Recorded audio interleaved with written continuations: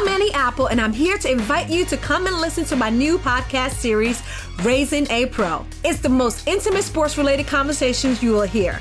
Each week, we explore the journeys of some of your favorite NFL players through the eyes of those that know them best. From Joe Burrow, DeAndre Hopkins, Myles Garrett, Ezekiel Elliott, Nick and Joey Bosa, just to name a few. With exclusive insights and information, we leave no stone unturned. Subscribe now to Raising a Pro on your favorite podcast app. HD Smartcast. You are listening to a Live Mint production brought to you by HD Smartcast. I've spoken to you before, haven't I, on this emergency fund? But here we are today in a medical crisis, which is fast becoming a financial one. This is a special series of Money with Monica in which I will address your questions and your fears about your money as we go through this pandemic. So what's an emergency fund? It's a stash of cash in an easy-to-use place that you build when times are good. So what's a stash of cash? It's a pool of money. It's your investments. It's your money that you're putting away towards an incident or an event over which you have no control, which could be a job loss, a medical emergency for which you don't have insurance, or this pandemic where people are losing jobs and there is uncertainty about the future. How much do you need? About 6 months of living costs. So take your monthly expense times 6. Or if you're feeling extra insecure or you are in a sector like, say, real estate, airlines, hospitality, where we are expecting more trouble, then you would need about a year's funds kept away aside for your living costs in case there's a job loss. Where do you put it? Ideally in a place which is very safe. So when you're building it, you can look at a fixed deposit, very safe, ultra short-term debt funds with very little credit risk, or even a conservative hybrid balanced fund, which means 25% equity and the rest in debt. But remember, this is only till the time that you're building your emergency fund.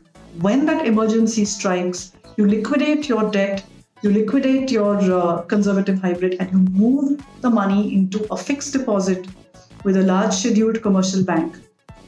Banks have products which would sweep in and sweep out facilities with fixed deposits. That is what you want to do because this is money that you need to live.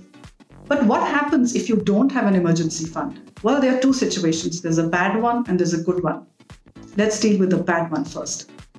What is the bad situation? That you have no income or reduced income and you also have a lot of debt on your head. It could be a home loan, it could be a car loan, it could be unpaid debt on your credit card. The first thing that you need to do is to get rid of that debt. You have to find the money. Where will you find the money? Look at your savings deposits across all the banks, break that fixed deposit, sell the gold in the form of an ETF, or if you have gold coins, bars. The non-jewelry gold part can be sold now. Look at your debt funds to redeem that. Go to your EPF corpus and take some money out of that. I normally don't want anyone touching the EPF corpus, but this is a situation when you have debt and your income is drying up, you do have a window to withdraw and to pay back that debt. Your stock and your mutual fund equity portfolio is the last product that you hit because this is a down market and this is not a good time to liquidate your equity. Now, what happens if you don't have debt, but you still have an emergency and you don't have this fund? I have just told you that gradation of what you redeem, how much, what products you have. You have to count that and you have to start liquidating your gold, your debt funds to collect the money into a fixed deposit so that you have living money in an easy to access form like your bank account. What happens next? Of course, you have no space absolutely for discretionary spends. Those go to zero. I mean, there's actually nowhere to spend on right now. You can't go shopping, you can't go for a movie, you can't buy stuff. But discretionary spends totally go out of the window. This is not a good time to take on fresh debt.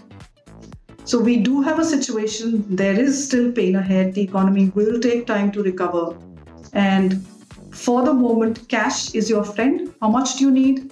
Even people with secure jobs, you do need to keep 6 months of living costs in a good place, in a place where you can access it easily.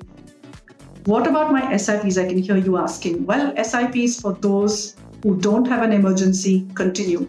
But if you have less income or no income, you do not make investments. You stop that SIP, you stop your insurance linked to investments. But remember, your premiums for your life and your medical policies do continue.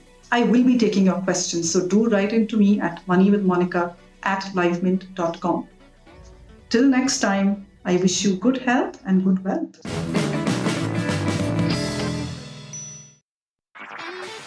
This was a Live Mint production brought to you by HT Smartcast. HT Smartcast.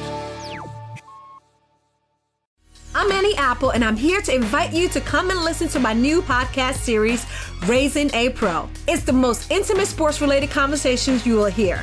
Each week, we explore the journeys of some of your favorite NFL players through the eyes of those that know them best. From Joe Burrow, DeAndre Hopkins, Myles Garrett, Ezekiel Elliott, Nick and Joey Bosa, just to name a few. With exclusive insights and information, we leave no stone unturned. Subscribe now to Raising a Pro on your favorite podcast app.